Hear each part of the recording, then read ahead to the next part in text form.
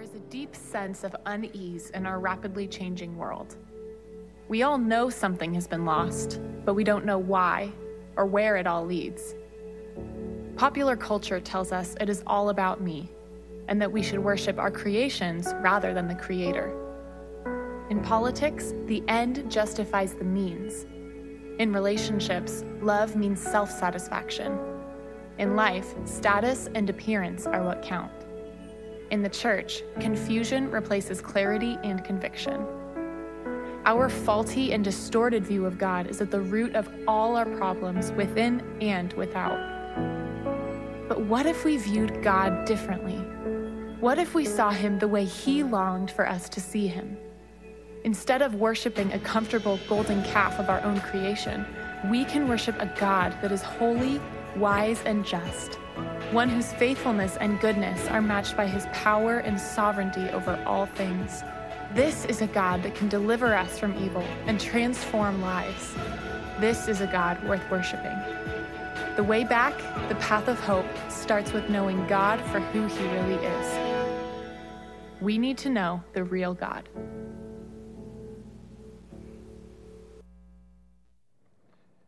So, we're here now. We are finally here. We've been waiting for a long time. We've been talking about this series forever. Excuse me while I hit this button here. There you go. That makes it work. And we've been getting ready for this. I think what we're about to do maybe, and I know how this sounds, okay? But I think what we're about to do may be the most important thing that we've ever done together. I think it's that important. That's why we've been working on this for such a long time. That's why we've been treating this with such importance, because what we're about to do is, I think, the most important thing that we can do.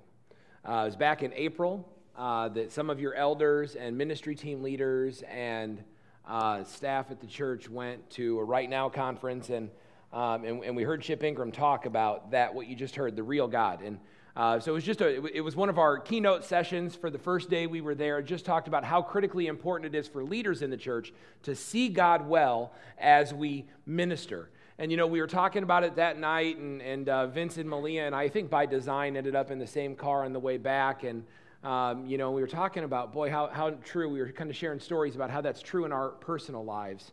And then we got here and we started talking with some of the elders about here's what we learned and here's what it was and here's what we thought about while we were there. And it kind of came full circle that, what, that's not just true for us, but that's critical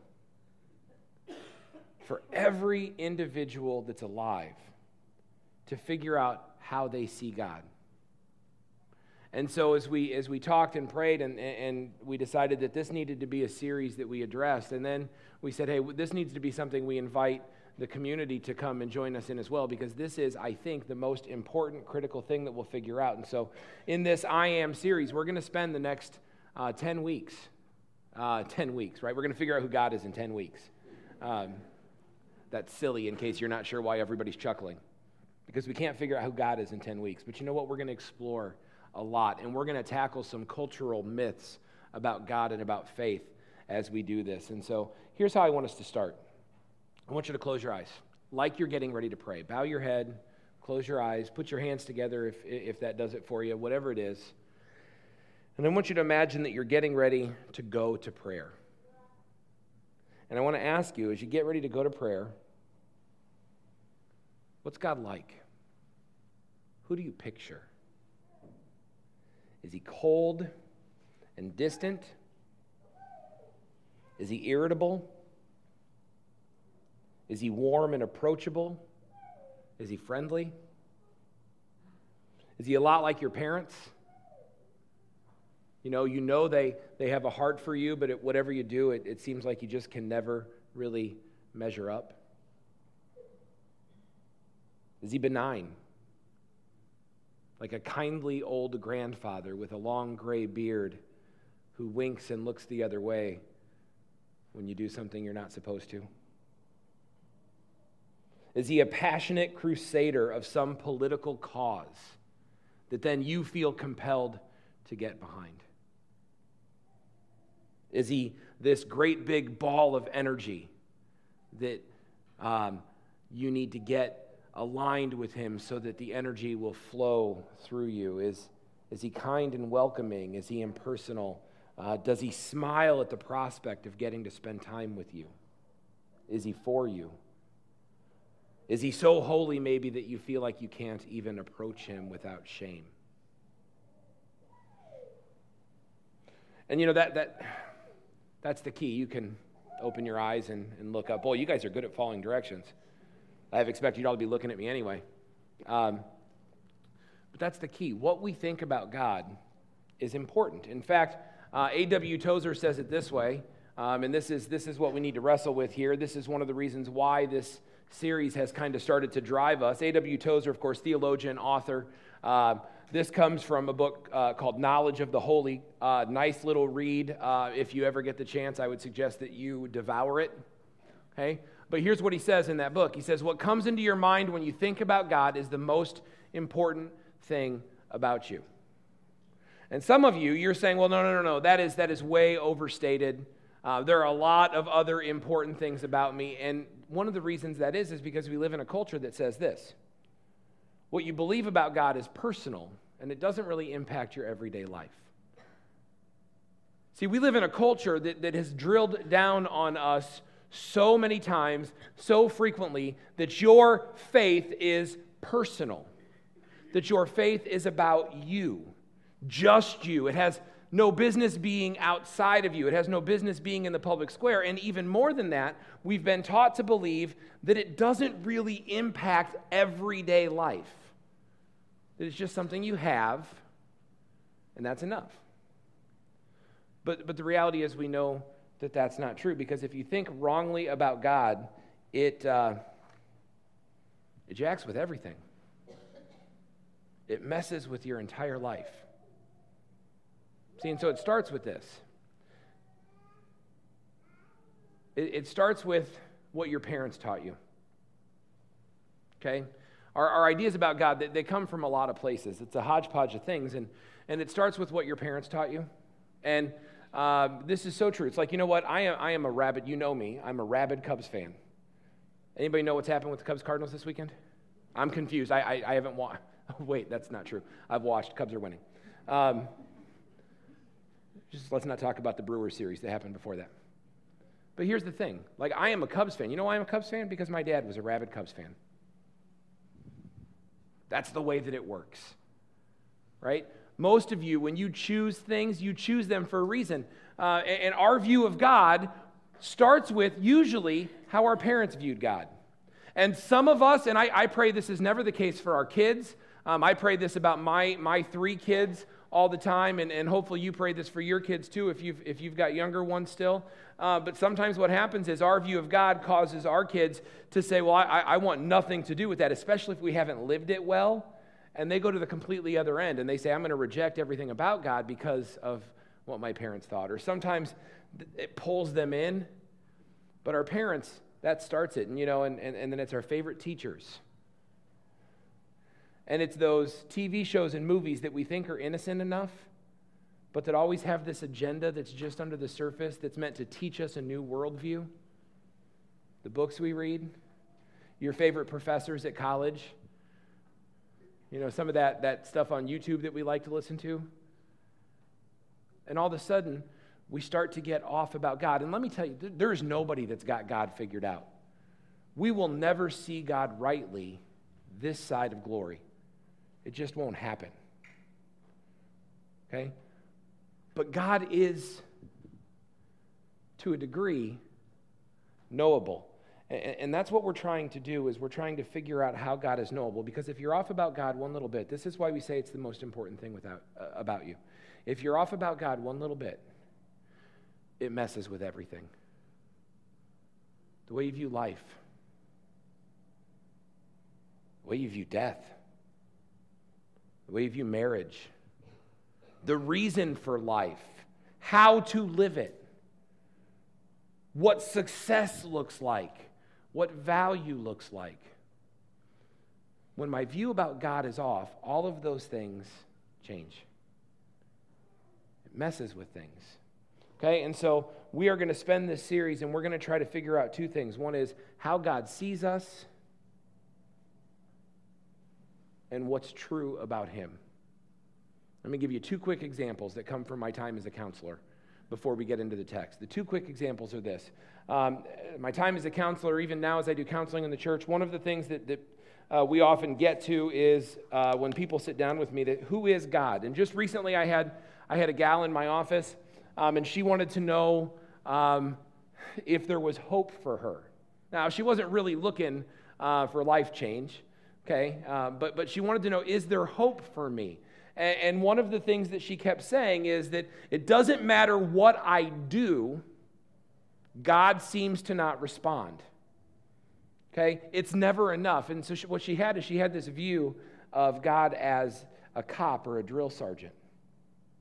You know, that God could be pleased, but only if the performance was exemplary. That when the performance was exemplary, then God would be pleased. And until the performance was exemplary, God could not possibly be pleased. And so it came down to, well, how much do I have to read my Bible before God is pleased? Is it 5 minutes, 10 minutes, 30 minutes, an hour a day? How much is enough so that God will finally say, I'm good with you? How much prayer is necessary? Is it the Lord's Prayer? Can I just, our Father who art in heaven, hallowed be thy name, kingdom come, will be done on earth as it is in heaven?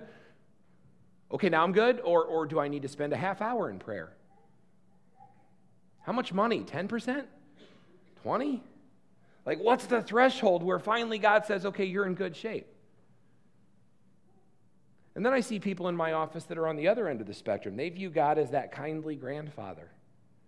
Oh, boys will be boys.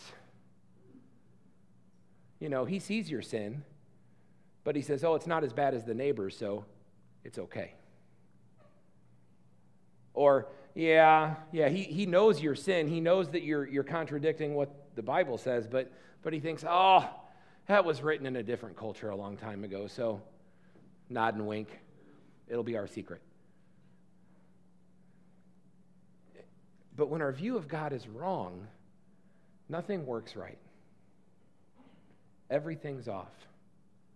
We need to see God for who he really is, and we need to know how he feels about us. And that's what we're going to be exploring here a little bit. But for those of you who, what I found is that more often than not, the way that most people, especially if you're my age or older, the way that most people view God is in that militaristic, that drill sergeant, cop kind of role. And so let me just say this as we go. Oh, that's the one I want right there. Great breakthroughs, they don't come from being more religious. Great breakthroughs in faith come from understanding who God is and what he thinks about you. Reading your Bible more is great, and we're going to see that that's one of the ways God reveals himself, but great breakthroughs in faith don't come from trying harder.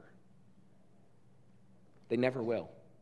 Great breakthroughs in faith come from a relationship with the God of the universe, seeking him with your whole heart. And so as we go through this today, I think that you're going to see that clearly.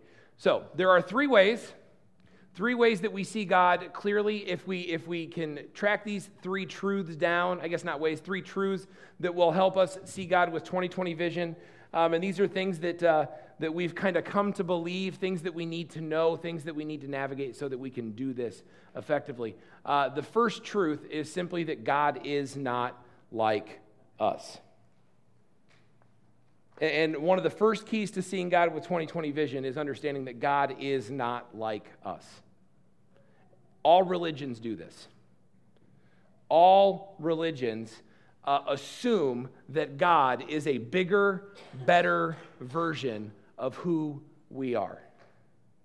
We like to have a handle on God, and we take what we know. It's not our fault. We're hardwired to know what we can experience. What we experience are bad people and good people in our lives, and so what we like to do is we like to take the best qualities of the best people that we know, and we say, God is now like this. And if I think about that in my life, I got a guy like, I could name lots of guys, but I got a guy like Dave Bloomquist, used to serve with Dave. Dave was kind of a mentor of mine as I was becoming an elder, and Jerry, who was my pastor for a long time, and my grandpa Hans. That's the guy that would out loud in the middle of the day when my brother and cousins and I would be hanging out at grandma's house, that I would hear him from his bedroom praying for each one of us by name.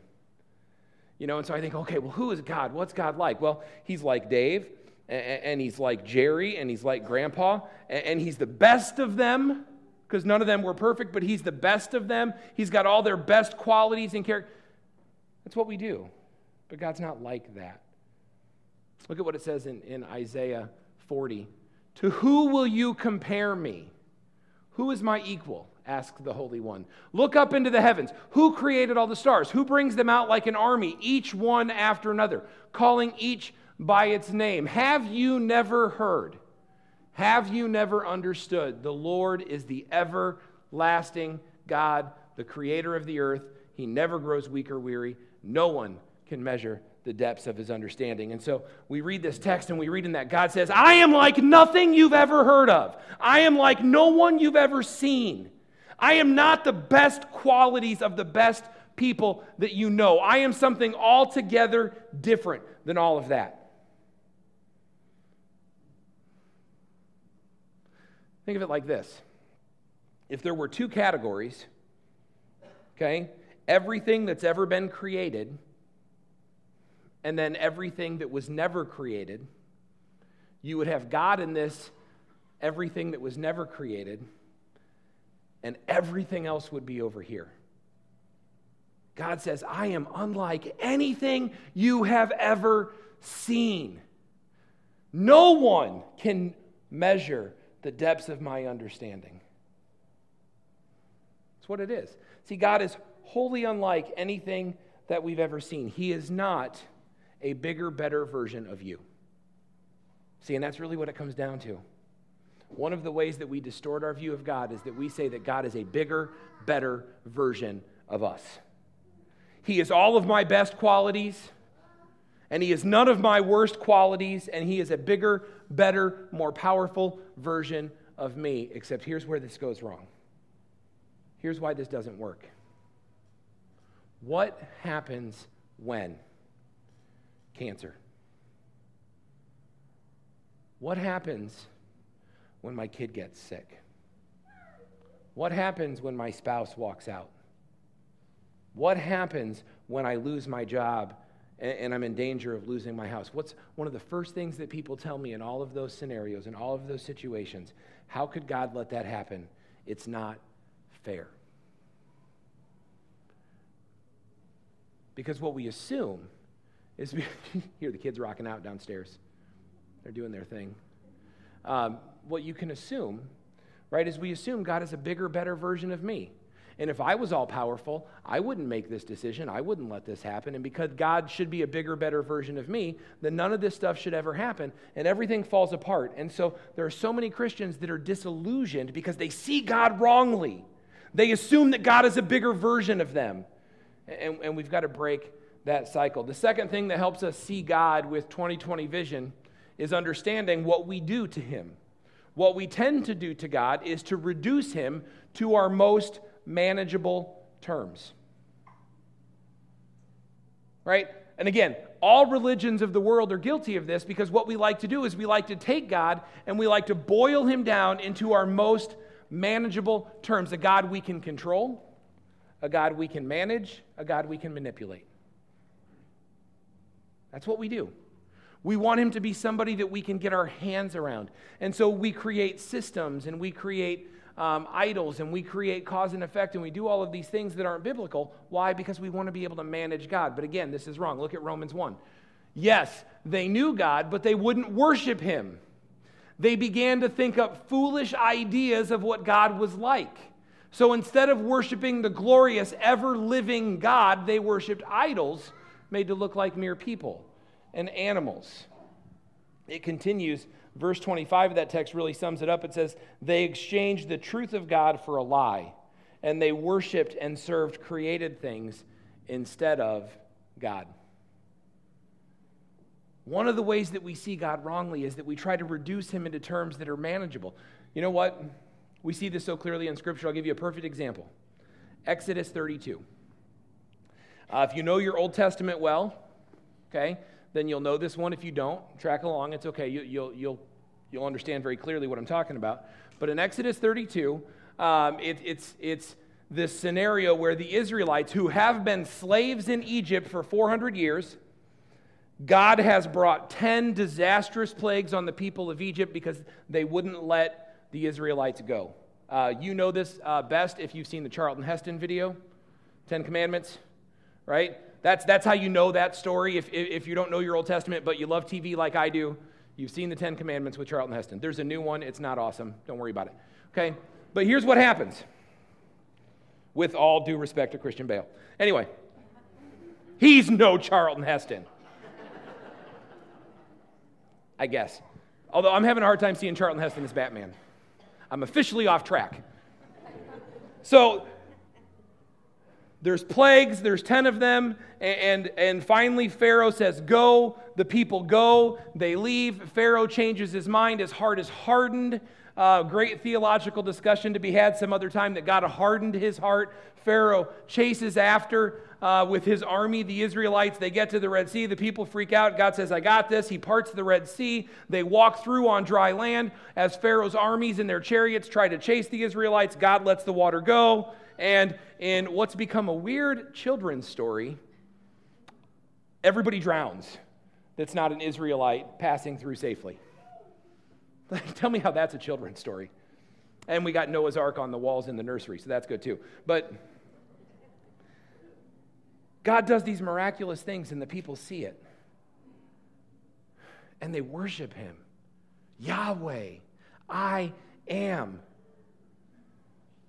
And God says, you know what? Here's the deal. I am the only God that there is. In fact, the plagues that he gave to Egypt, if you really look at those, you know what those plagues did? Each one of those plagues that God brought on Egypt attacked one of the gods that the Egyptians worshipped.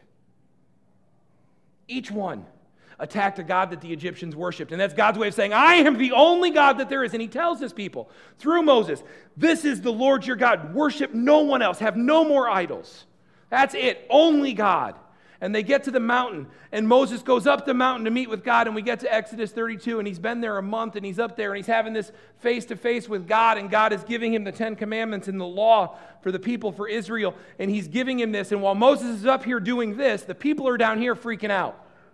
They're like, yeah, I know it was only 30 days ago that there were 10 plagues, and that God miraculously brought us out of Egypt, and I know that it wasn't that long ago that God had to part the Red Sea. I mean, he parted the Red Sea so we could walk through on dry land, and then brought it down to crush our enemies.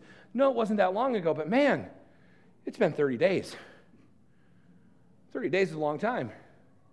And so they go to Aaron, Moses' brother, the high priest, and they say, Aaron, we don't know what happened to this guy Moses. Here's what you need to do. Make us a god. We don't know about that other god. He may have abandoned us. Make us a god. And Aaron knows better. Aaron knows better. So here's what he says. He said, bring me one gold hoop earring from every family among the plunder. And they bring it to him, and he takes it and he melts it down and he casts it into this golden calf. And he puts it in front of them. And here's what he says. Get this. This, pointing to the calf, this is Yahweh. See, so he didn't say, you know what, let's serve a golden calf instead of Yahweh. What he did is he took a golden calf and he said, now this is your avenue to experience all of the blessings that Yahweh has for you. And they fell down and they worshiped it. And then the Bible says they engaged in revelry, which is code for something that's not PG-13. Isn't it funny how we do that, though? Whenever we try to add to religion, or whenever we try to change Christianity in some way, you know what we're doing. Nobody ever adds something to make it harder. Right? You never see somebody add something to their faith to make it harder. They're always adding things to do what they really want to do. And in this case, it was to have drunken orgies. But that's what happened. They exchanged what they knew about God and they chased after something different. Now, there's just a word of caution there for us. It's a dangerous thing to add things, even in the name of God, to God. You don't get to say things that God never says. It's one of the reasons that we struggle sometimes with things that other Christological Christian churches might teach. Because if you ever have to say to somebody, okay, well, I get that. Show me that in here. And they can't show you that in here, but they can pull out well, here's another ancient text that we can look at, or here's something that somebody else said, or here's something from the 2nd century that's really important. Like, yeah, I get that. Okay? They're like, oh, well, they were really close, though, to the original. So if they were really close to the original, we can trust them. 30 days! 30 days! I mean, I don't know if it gets much closer to the original than that. And they're making this golden calf and saying, this is Yahweh. But we do this. We reduce God to our most manageable terms. And I don't know about you guys, but I don't think any of us are going to go home and worship our golden calf. But we got idols. 2 of them that bite evangelical Christians most frequently. The idol of self-fulfillment and the idol of happiness. One of the things that happens with this self-fulfillment and happiness is we assume, because God's a bigger, better version of us, and we've reduced him to manageable terms, we assume that God's primary function ought to be to make us happy. And we design our lives around that. Upward mobility. You know, many of us are more invested in our kids. Like, I have to check my spirit in this sometimes. Okay, but many of us are more invested in our kids' success than our kids are invested in our kids' success. Right? Because that means something. Right? And vacations, and how many of you are so, like if you're my age, I know way too many people my age. Now listen, I'm going to say this, I should be more worried about my retirement. Okay? So I'm not saying it's bad to worry about your retirement. I need to do better at that. But some of us are so worried about our retirement that every decision we make is designed so that we're going to get to this point where we're 55 and we can retire early and we can live the good life. Because we assume that God's design for us, and by the way, if you're going to retire at 55, good for you. But not for your glory, not for your good life.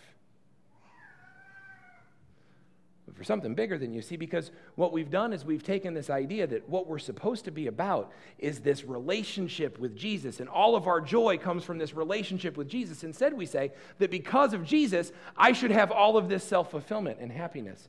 And again, what's that mean? It means I've got disillusioned Christians. You know, we rail against the prosperity gospel here in this country. It is ruining believers in third world countries. It is turning them away from Jesus in droves in third world countries. Why? Because it's a lie. Because Jesus was never designed to give you happiness and self-fulfillment. It was never supposed to be about that. The other one here is this becoming all too frequent, this what we would call the salad bar religion. It's like when you go to the salad bar, right? You know what Carrie loves at the salad bar? And I still love her. Pickled beets. Now, I am a firm believer that there is one thing that should be pickled. Pickles. I have never just stumbled upon something, and you know what would make this awesome? Let's soak it in vinegar for a really long time. That's how you pickle stuff, right? Okay, good. Because otherwise that just makes no... I avoid the pickled beets. Carrie piles them on her plate, which, by the way, means when she's done, it looks like a massacre happened on her plate. Whatever, right? We can do that with the salad bar. It doesn't work with religion. But yet that's what we do all the time, right? We're like, well, I'll take this part because I like it. I'll leave out this part. And by the way, I don't know if you know this or not, but there's a new religious affiliation that happens now in our culture in the latest research from Barna Group and from Lifeway, and it's called nuns. N-O-N-Es. People that claim spirituality with no organized religion. People have always said, oh, I'm spiritual, but now we start to claim it. 20% of the population, just about, claims to be none. Higher with millennials. Spiritual, no religion. Because what we like to do is we like to take the best, what we think is the best, and we reject everything else. In the church today, we do this. We do this in so many different ways. One of the easiest examples is sexuality, what God says about holiness in marriage, and I'm not talking about homosexuality here as much as I'm just talking in general. We do it with things like gender. We do it with things like generosity. We do it with things like forgiveness. We do it with things like contrition. We do it with all kinds of things. In Scripture, we take the parts about God that we like, and then we reject the other parts. And you know what we do in that? Listen, you've just made yourself God. We're going to talk more about these things in weeks to come, but when you do that, you're setting yourself up to be God. Here's how that works. What you're saying is the God of the universe can't know this. Right? If either truth is relative or there's truth.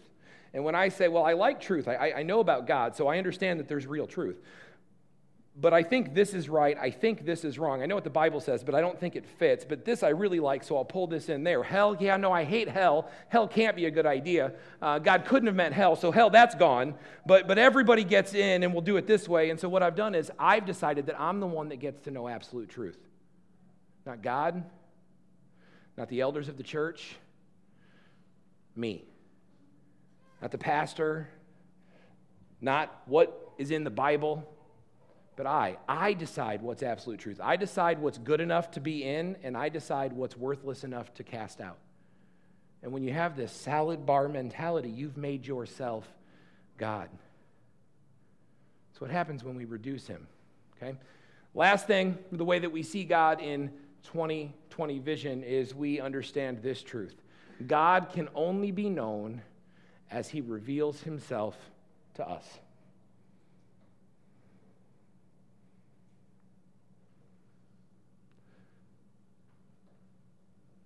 God can only be known as he chooses to reveal himself. There's no secret knowledge of God.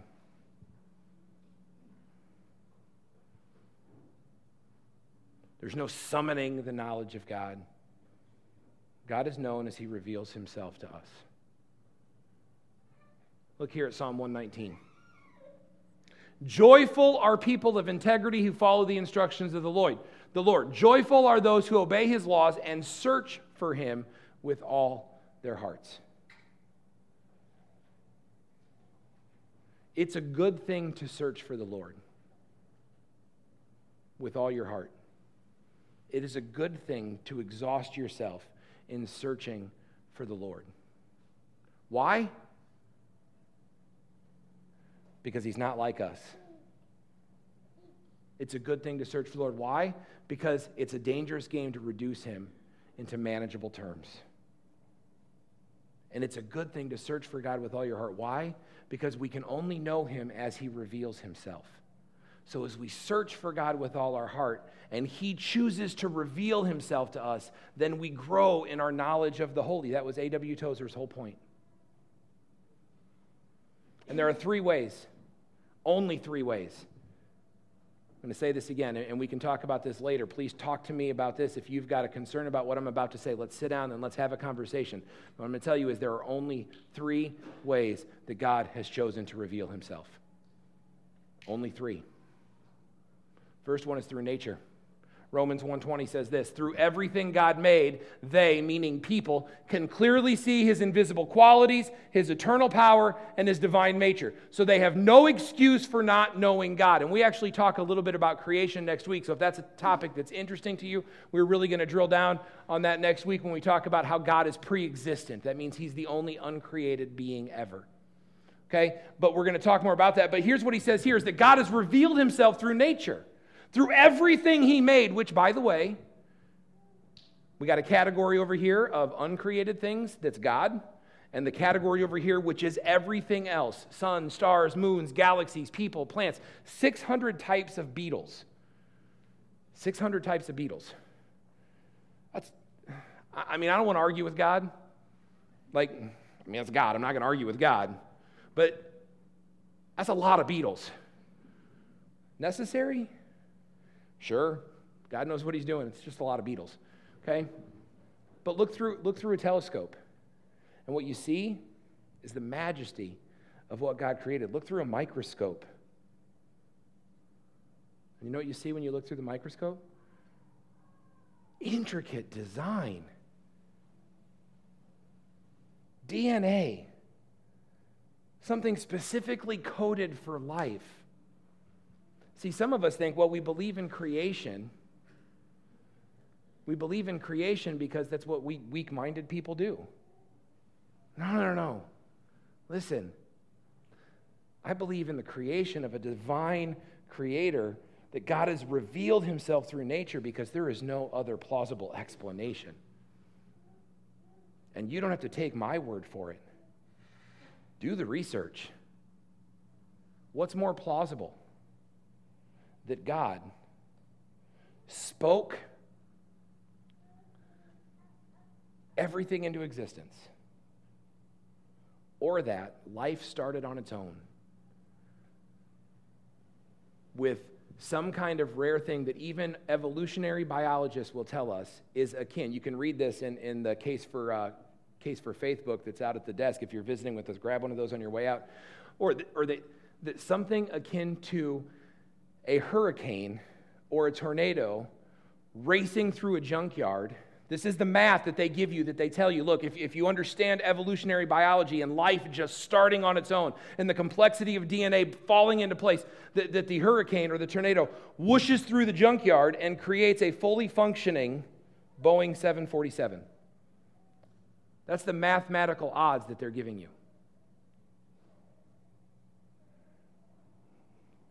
And Romans 1:20 says it clearly. Through everything God made, they can clearly see his invisible qualities. God has revealed himself to us through his creation. 2, through his word. John 1:1, in the beginning, the word already existed. The word was God, and the word was with God, and the word was God. God has revealed himself through nature. And so as we continue to live here, as we continue to do this, as we continue to see these things, one of the things that we understand is that God has revealed himself through not just the world we live in, but through this very word that we have. The word created the world we live in, and now the word resides here. Paul tells us in Timothy that this is God-breathed, that it's living and active. God has revealed himself through this. This is the pathway. This is how we know God. And then we get to the third way that we know God, the final way here. The most excellent way, the most glorious way that we know God is through his Son, Jesus Christ. Hebrews 1:1-3 says this, in the past, God spoke to our ancestors through the prophets in many different ways, in many different times. God spoke to his people through the prophets, but, so the author of Hebrews saying, but in the last days, these days, God has spoken to us by his Son. The Son is the radiance of God's glory and the exact representation of his being. That word there for representation, exact representation, that's the word for icon. That Jesus Christ is the exact image, the exact icon of the God of the universe. Think of it this way.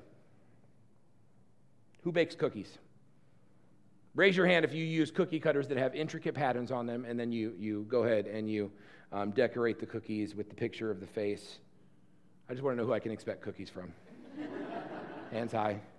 When I was a kid, we used to have cookie day every day at Grandma's house. Go to Grandma Buchanan's house, we'd have cookie day. All the aunts and uncles and all the cousins and everybody would come together and everybody would bake different kinds of cookies. And then when you were done, you'd exchange cookies, and then everybody would take home all of the trays that you gave out for Christmas goodies. Except there were always the rollout cookies that you'd press and then you'd bake and then you'd get to decorate. And there was always the Santa Claus competition, because there was this one cookie cutter that would have this big face of Santa Claus with such detail. You'd press it down in the dough, and you'd pull it out, and then you'd have this, what was just a second ago on this cookie cutter is now exactly represented on this cookie that I'm about to bake and decorate. I'm hungry. Skip breakfast is what it is. But the idea here is that when we say exact representation, that's what we're thinking of, is that Jesus is the way that God reveals himself most fully to man. You want to know what God is like? You take a look at Jesus. Yeah, through nature. Yes, through his word. But most gloriously, God has revealed himself through his Son, Jesus Christ. You know, it was getting to be towards the end of his ministry on earth. When he was just about to go to the cross and he had accomplished what was necessary and he was ready to turn the reins over to his disciples, and he's telling them, I'm going to go and I'm going to prepare a place for you. I'm going to come back and I'm going to get you. And Thomas, you know, you get the sense that he's a little nervous because he doesn't know what's happening exactly and he can't fully comprehend it. And he says, but Lord, we don't know where you're going. We don't know where you're going. And Jesus says, look, Thomas, I am the way. You don't know where I'm going. You know how to get there. He says, we don't know how to get there. We don't know what. Yeah, you do. I am the way, the truth, the life. Nobody gets to the Father unless they get through me. And then Philip says, you know what? If you would just show us the Father, just show us God just once, then we'd get it. And Jesus says so clearly, he says, if I've been with you all this time, and you still don't know. And then he says this most profound statement, that this is the most excellent way that God reveals himself. Here's what he says. He says, from now on, if you know me, you know the Father. If you've seen me, Philip, you've seen the Father. You want to know what God is like? You want to know how God sees you? We got all the information that we need.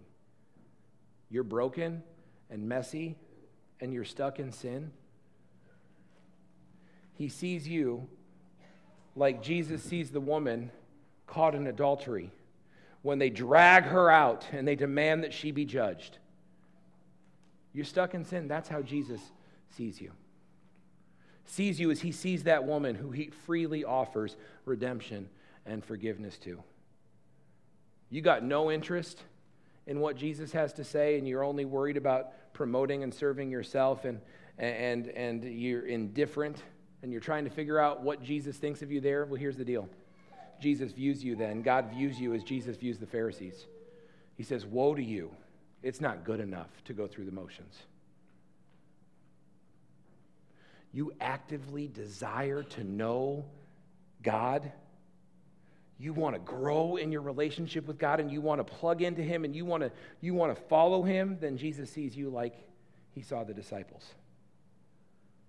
And he wants to pour into you. See, this is, how does God see me, and why does it matter? Because it changes everything when you think rightly about the God of the universe and how he sees you. And you cannot put him in a box, and you cannot reduce him to manageable terms, and you can only know him as he's revealed himself through the world we live in, through his word that we have in front of us that is God-breathed, and through his Son, Jesus Christ, who calls you to himself.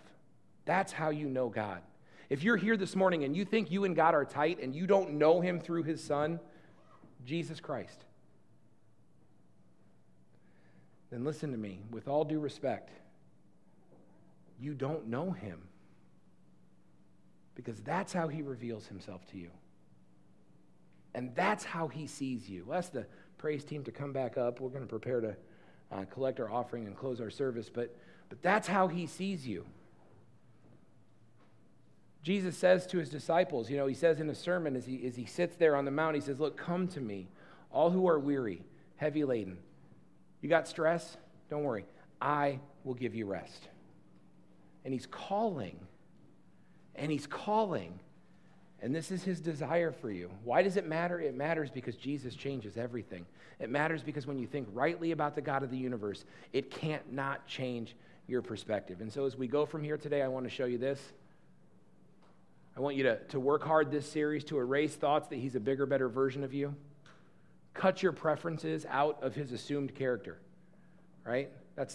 He's not manageable like that. You can't decide that he has something that he needs to be passionate about because you are. It doesn't work that way. And search with your whole heart. You know what I love this passage in Jeremiah 29. We'll go over it another time at length. But when you get to verse 14, it says this. 13. If you look for me wholeheartedly, here's the truth, you will find me. If you look for me, if your desire is to find me, not to find a version of me that fits in your pocket, not to find the magic genie version, not to find somebody that makes it okay, but if your desire is to find me and you search for me with your whole heart, he says this, then and only then will I be found by you. This is discoverable when we do this together. Okay? I'm going to pray for you. Praise team is going to play. We're going to collect our morning's offering. I want to remind you, as the ushers come and prepare for that if you're visiting with us today, you are under no obligation to participate in our offering this morning. In fact, Malia mentioned it earlier, that little tear-off card in your bulletin, if you want to fill that out and drop that in the offering plate, that is, we would be thrilled to have that and would view that as your offering this morning. But make sure you stop at the Welcome Center and grab a gift, our way of saying thanks for worshiping with us. Would you pray with me? Heavenly Father, God, we come before you this morning and we just thank you for the truth that while you are so far above us and no one can fathom the entirety of your character this side of heaven, that your word tells us that you are findable, that you're not hidden, but that when we seek with you with our whole heart, that then we'll be found by you, and that you've revealed yourself in certain ways. God, we thank you for the fact that you've revealed yourself through nature, and we thank you that you've revealed yourself through your word, and we thank you most critically for revealing yourself in fullness in the person of Jesus Christ. God, and I pray that as we go from here today, that we will just respond to him, and that we will follow him, and that we will seek him more clearly, more passionately. Father, we thank you for this time. We ask you to bless this offering. Use it to make inroads into the community. Use this offering to bring the gospel to people that need to know it, to bring light where there's darkness and hope where there's hopelessness and life where there's death. Father, we pray that not because blessed hope is great, but because you are great and you want to do powerful things in this community and around the world. And Father, we are thrilled to be a part of it. Father, we love you and we praise you and we thank you for all things. Amen.